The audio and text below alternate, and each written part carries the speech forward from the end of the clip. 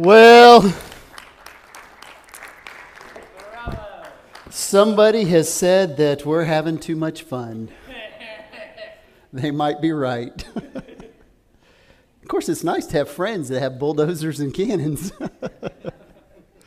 So we're in this series, and by the way, these are great things to put on your Facebook page and invite people to church and stuff. I saw one somebody did this week, said, had the video on there and it said, come to Burning Bush and see why we're blowing up lazy boys. So it's a great way to get people's attention and kind of invite them in a kind of a non-traditional way. But anyway, we're in this series called Stand Up, and we have been talking about how we are calling men to stand up, to be the fathers and the husbands and the spiritual leaders that they should be. And we're using the lazy boy idea here along with the videos as a metaphor that we need to stand up. And I just want to remind you that it's a metaphor. So like if you come to my house, like if you get ready your recliner and then you come over to my house and you're like, wait, you still have yours? Yeah, it's just a metaphor. I'm not telling you to get rid of your recliners. And in this series, we've also talked about, we're kind of specifically addressing the men. I mean, there's application for the women here, but we're calling the men out to stand up. Because if you read through the Gospels and you ask yourself this question, what would Jesus do?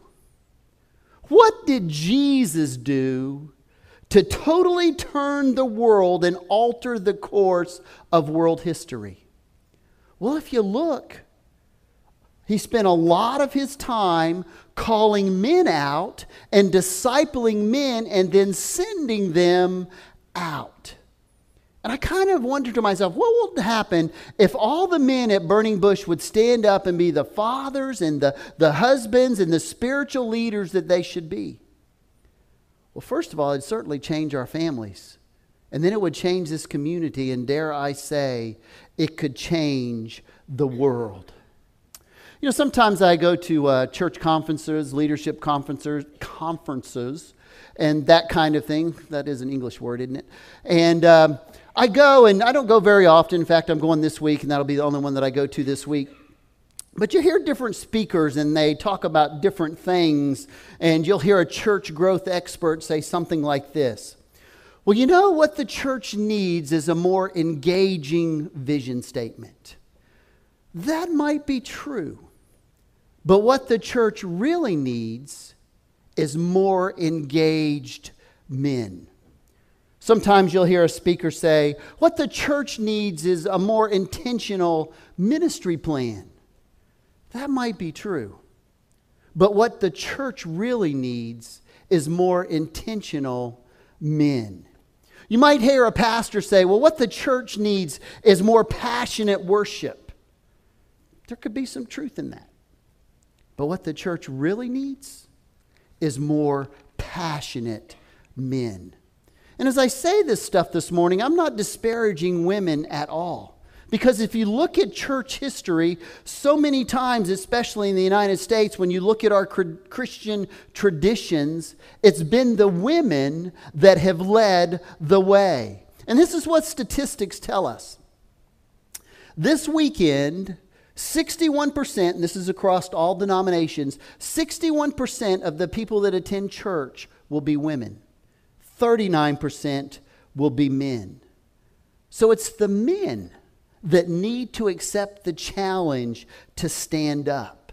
And so far in this series, we've looked at a couple different men. We looked at Adam, and we said he's kind of the stereotype of a lot of men today. He was very passive. When he should have said something, when he should have done something, when the serpent was tempting his wife Eve, he didn't say anything, and he didn't do anything.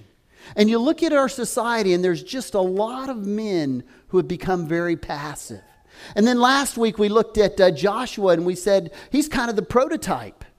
Joshua is this guy that kind of defines what masculinity could look like. And this morning we're going to look at Jesus as kind of the archetype, so to speak, of what masculinity could look like.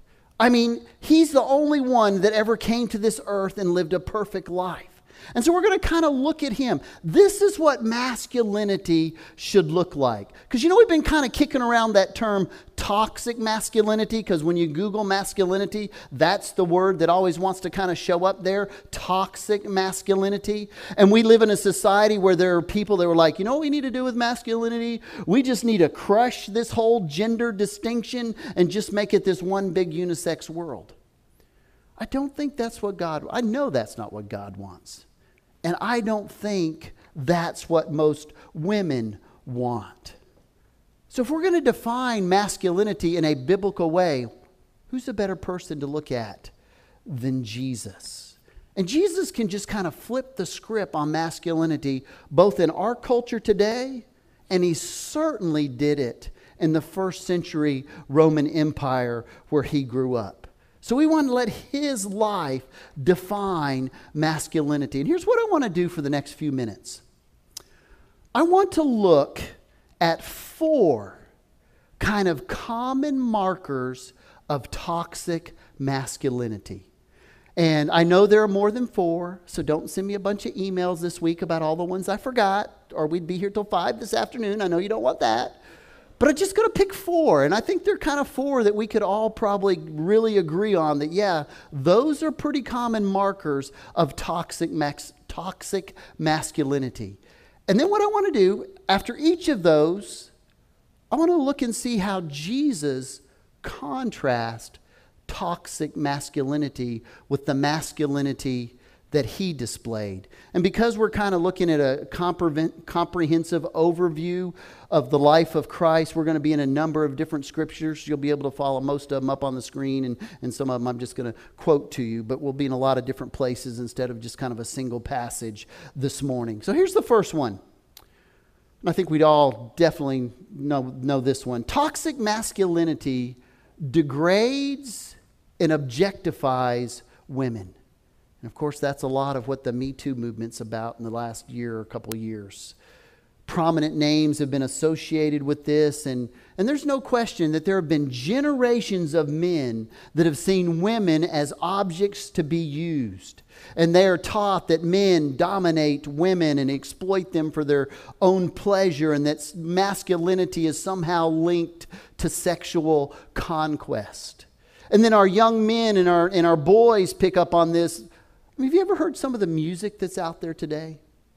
It just absolutely degrades women and just casually refers to them in ways that we can't even imagine.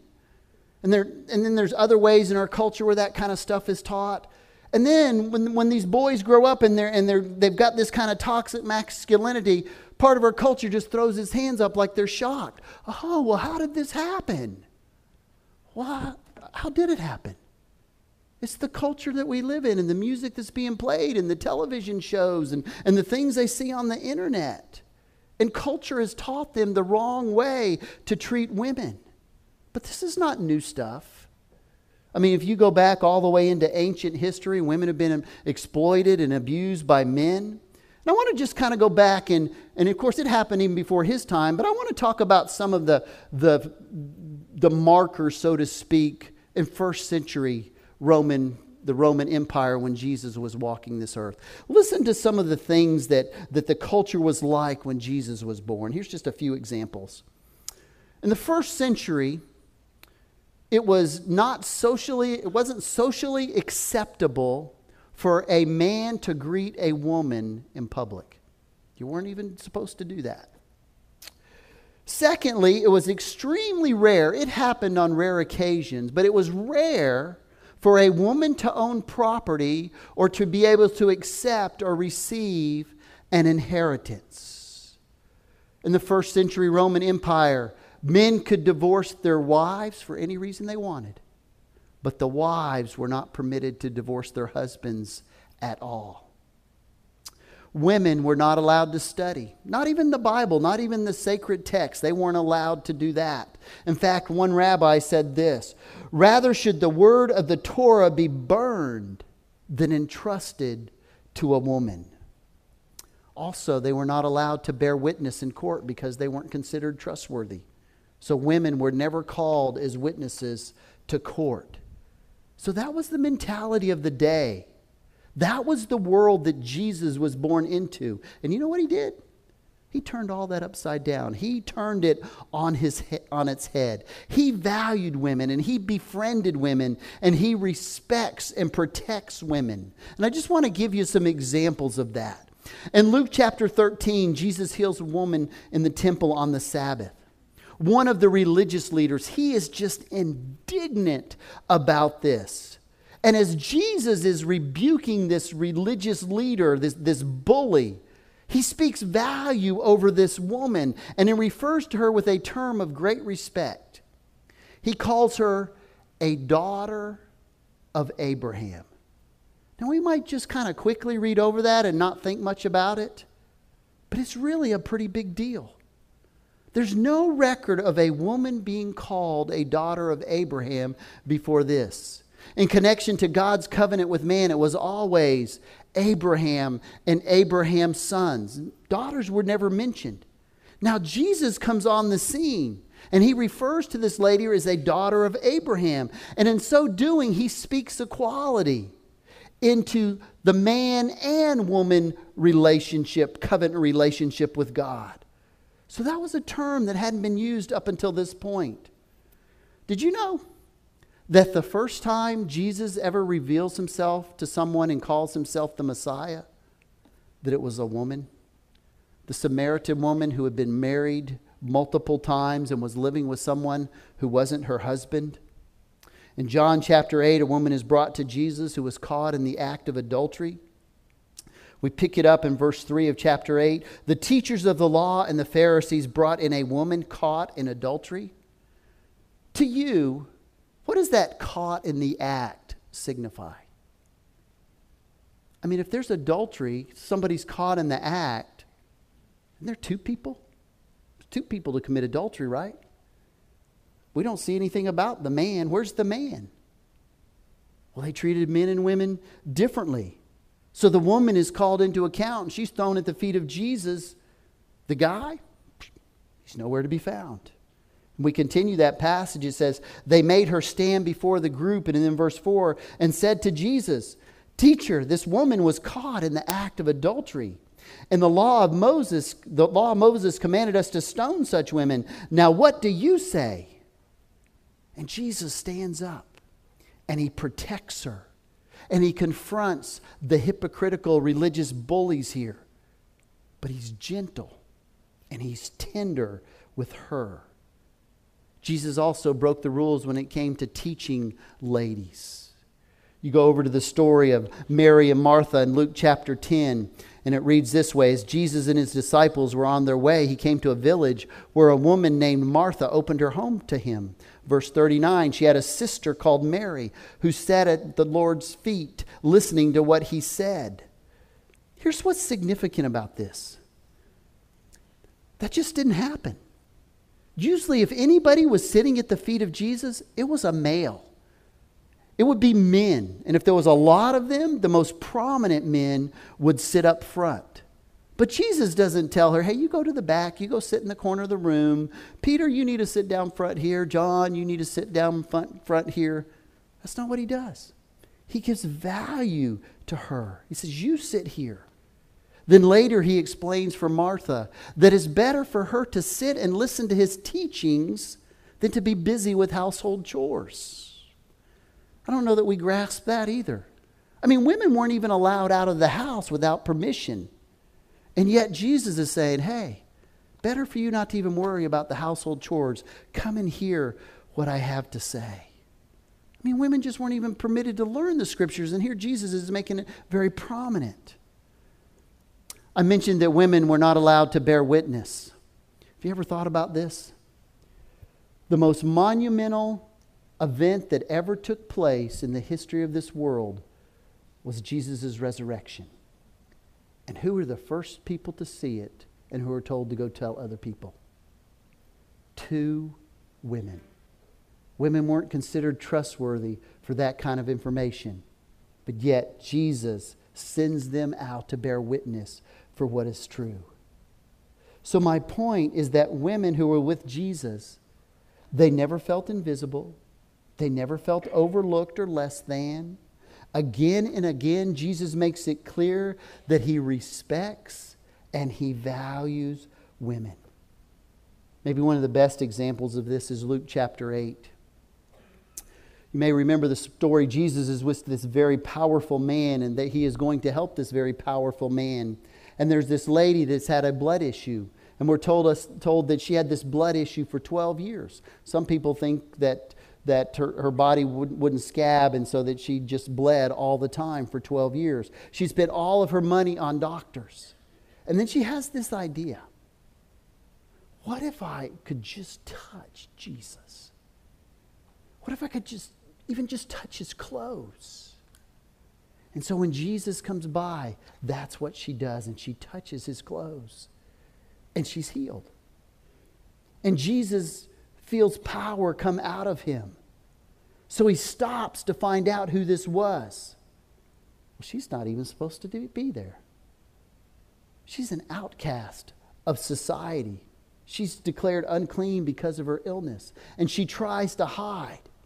And here's what the Bible says, and I'm quoting. She realized she could not go unnoticed. In other words, Jesus was not going to let her go unnoticed. I love that. And he calls her daughter.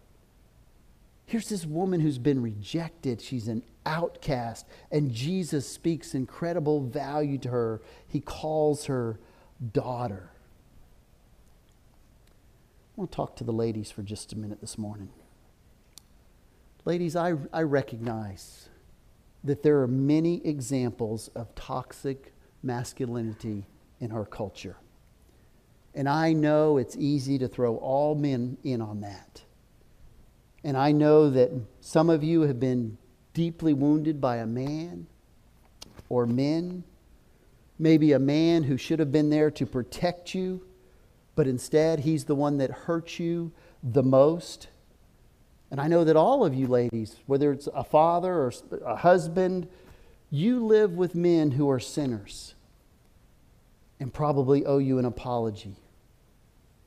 And I can tell you as a man that I've had to apologize many times to my wife and my daughters whom I've loved deeply because I've been demanding, or I've been harsh, or I've been selfish, or I've been prideful. I probably apologized to my wife more times than anybody on this planet. And she would probably tell you, yep, and he still owes me some more. There have been too many days I haven't cherished her like I should, or valued her like I should, or led her, not always honored her like I should. And I'm thankful for her grace and her patience and the fact that she forgives me. She has forgiven me like Jesus when I didn't act very much like Jesus.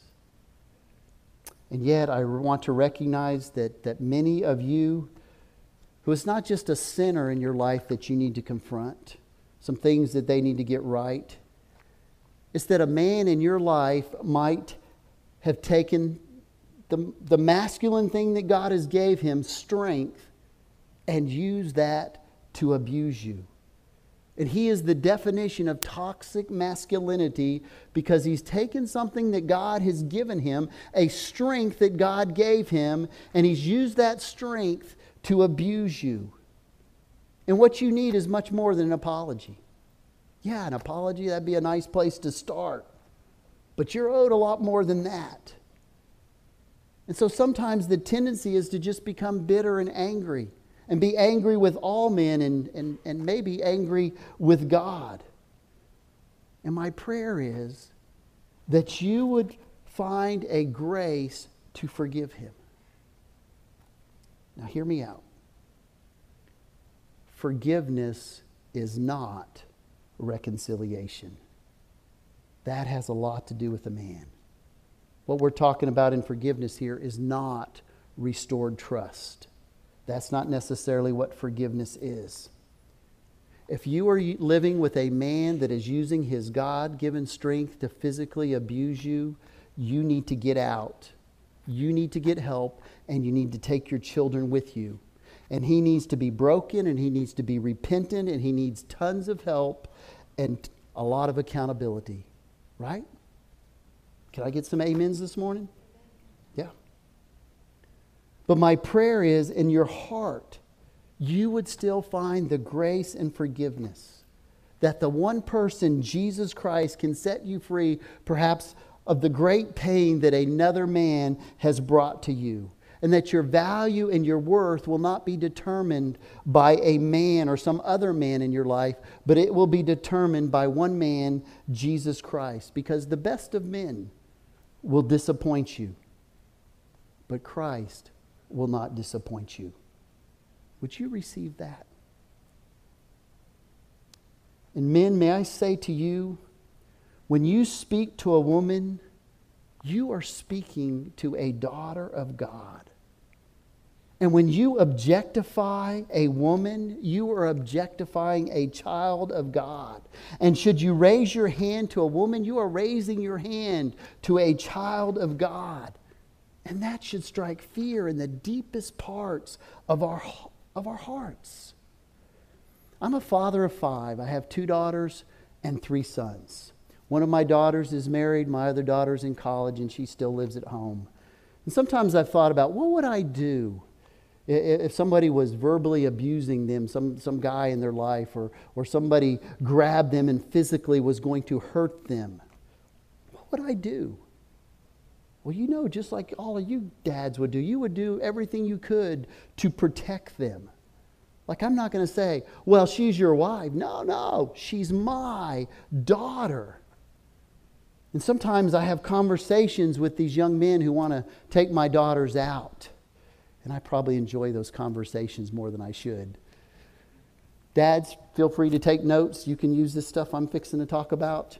So when that guy comes over, like I said, you can steal this. Here's the first thing you need to do. Make sure there's a lot of awkward silence.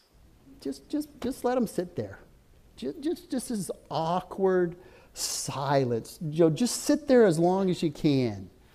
And then you might say something. I might say something like this. You see me on Sunday mornings and you think I'm this really nice, kind guy, and I am, but don't mistake that for a weakness. Because, I know a lot of guys with heavy equipment that can dig 6 foot holes in a really big hurry. And I think my sons have enjoyed these first date talks a little bit too much too. Years ago, my daughter Bonnie, she's the oldest, she was getting ready to go to a school function. It was a special school event. She'd never been out on a date with this particular gentleman before. So he came over to the house. And he was an extremely polite young man, just very polite, very, very kind, very respectful, and very, very nervous. I mean, he was just wearing out those fingers. And I invited him into the house, asked him to sit down on the couch, and then we had that awkward silence time where I let him kind of sweat a little bit. And then we started making small talk, and I had no idea that her brothers were going to do this. All at once, they come into the living room. Two of her brothers, and they have nothing on but their boxers. That was it. Boxers. And one of them, because he's kind of sitting on the end of the couch, kind of motions for him to slide down, and then they sat down next to him about as close as they could without touching him, and nothing but their boxers, and never said a word. Just sat there. And that poor guy, I actually felt sorry for him. And I can tell you that night, their sister let them have it. But here's the point. I would do anything to protect my daughters. I put fear into anyone that would try to hurt them. And we need to treat all women as God's daughters because they are His. So that's the first marker. Second one is this. Toxic masculinity emphasizes dominance and power. In our culture, men are taught to measure themselves a lot of times based on dominance and power. So what's that look like? Well, when you're young, it tends to look like stuff like this. Well, how many points did you score in the game? Oh, did you see that tackle I made? Man, I leveled that guy. Or what's your bench press max? Or what's the highest score you've had on the ACT? And then as we get older, it's more about, well, how big is your house, or how much money do you have, or what kind of car do you drive, or how many people report to you.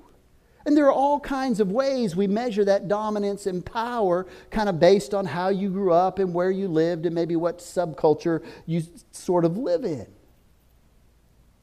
But that's not the way Jesus measured a man. Because the problem with that, when a man measures himself with dominance and power, whenever he's challenged, how does he respond? With aggressiveness and violence. So you challenge a man's masculinity, and it's like, nobody's going to talk to me like that. Let's go out back and we'll go a few rounds and settle this. And that's how dominance and power works. He asserts that through violence and aggression. Here's something to think about this morning. Have you ever thought about this? It was really hard to offend Jesus in a personal way.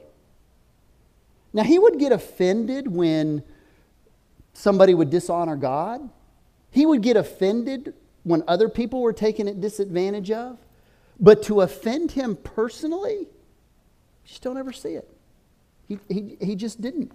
You couldn't offend him. Even when he's standing before all his accusers, before he's going to be crucified, he doesn't even respond to them.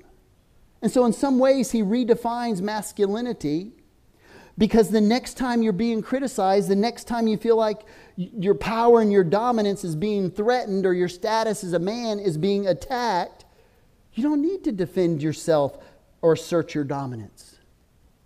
You can be humble and gentle like Jesus was.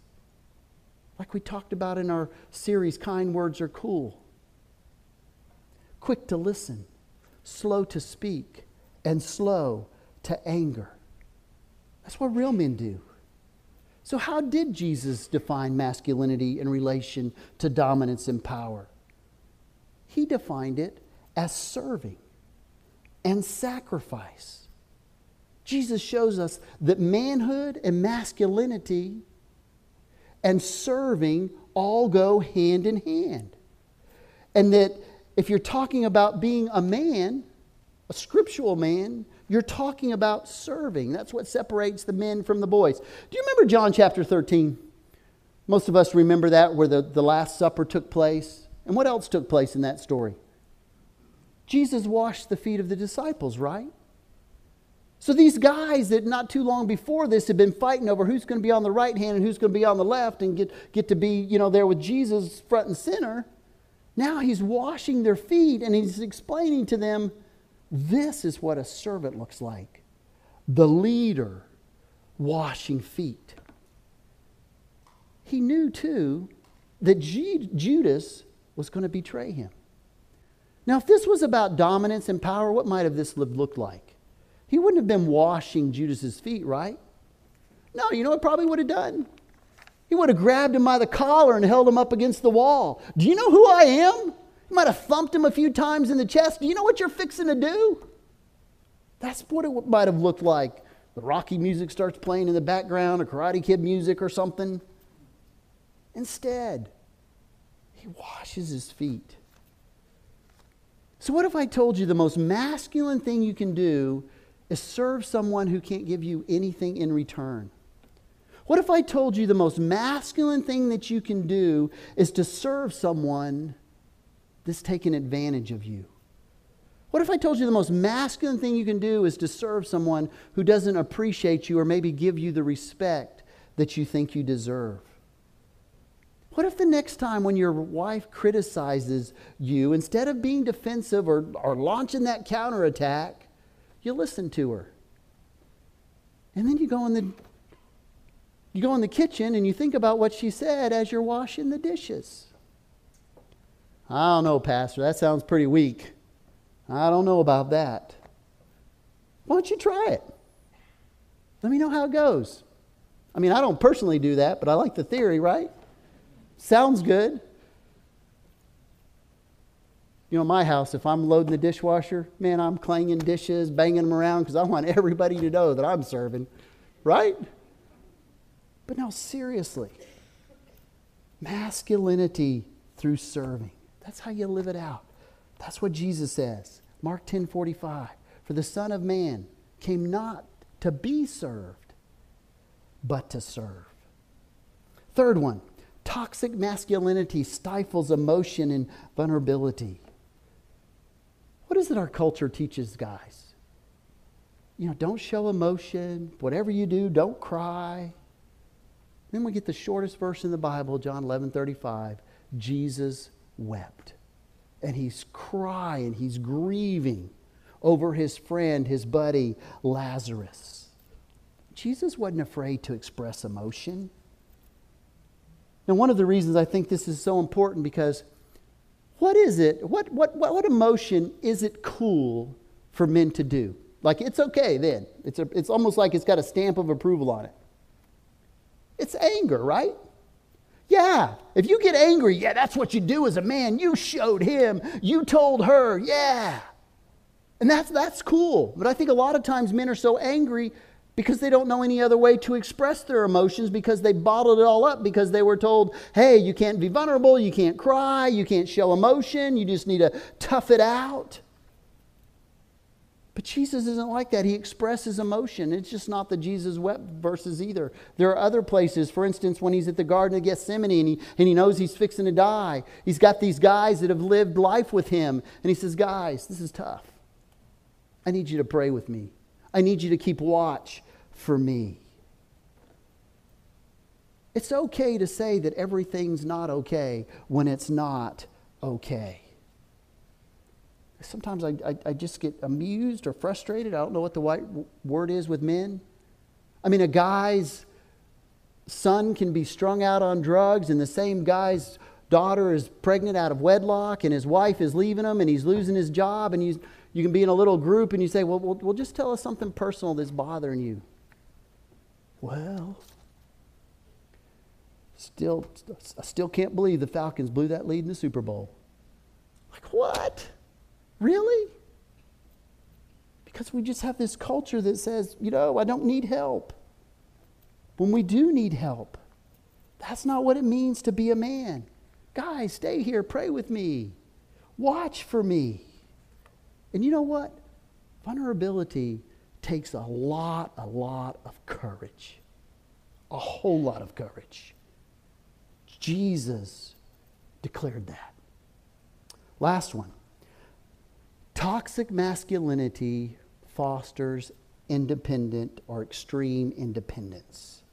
That's why so many men have a hard time asking for help. Somewhere along the way, we picked up the idea that as a man, I can help other people. I'm supposed to help other people, but I can't accept help. And through the years, I've talked to so many men that, were great at assisting other people, and then something happened in life and they needed to be dependent on somebody helping them, and they just really struggle with that. And I understand that, because we've been taught all of our lives, you help other people, but you tough it out. Real men tough it out. Real men suffer in silence. Real men suck it up. But there's nothing wrong with getting help. There's nothing at all. He accepts help from his disciples, and he also cries out in dependence to God, and he asks God for strength and help. This whole series where we've been challenging you men to stand up, all of us, myself included. We've been talking about this. This is not about you just pull up your bootstraps and some kind of white-knuckle determination to push yourself through it. That's not going to work. It might work for a week or two, but it's not going to work long term. You need the Holy Spirit, and you need to be dependent on God and let the Holy Spirit work in you. Not some kind of independent, fierce determination that I can do this. No. We need His grace and we need His help. And let me say this. The most important decision you will ever make is accepting Jesus Christ as your personal Lord and Savior and making sure that you're depending on Him. This stuff that we're talking about, maybe you can be the father and husband that you need to be without God, but it's going to be really, really tough. And most people can't do it, and certainly the spiritual leadership part of this you can't achieve without Jesus. But God came, Jesus came, He died on a cross, He lived a perfect life, and He promises us that if we recognize that He died for us, all those things that we've messed up, all those sins, all the stuff that we've failed short on, we ask for His forgiveness. He promises us forgiveness. He promises us eternal life. And He also promises to help us live on this planet. He promises to transform us. If you haven't ever done that, there's not been a time where you consciously made a decision, say, Jesus, I want to put you in charge. Forgive me for all this stuff that I've messed up. Come talk to me. Talk to somebody you know here at the church. Make an appointment. Send an email. Whatever. Because that's the most important thing that you will ever do. Last thing, I get a little bit of homework for you. Guys, here's your assignment. This is a really brave assignment. It's going to take a lot of bravery to do this. Lunch today, pillow talk tonight, whenever. Ask your wife how you can serve her better. And when she starts talking, quick to listen, slow to speak. Okay? That takes some courage. Ask your wife how you can better serve her, how you can be more like Jesus, so to speak. Would you pray with me, please? Heavenly Father, we thank you for a beautiful day. We're coming to you again in prayer. And Father, I just thank you so much for Jesus. I thank you for the promise of eternal life that He gives to all of us, the hope that He gives to us. But Father, we thank you for the way He lived on this earth and what He teaches us about masculinity and what it means to be a man. And it just so contradicts our culture. And Father, I pray for all of us. I think every man in here, there's some things that he could walk away from this morning realizing that, yeah, that's probably something I need to work on. Father, I pray for each man that's here today. I pray that you just speak to him, lead him in the direction that you'd have him to go. I thank you for our wives that love us when we fall short so many times. I pray all these things in Jesus' name. Amen.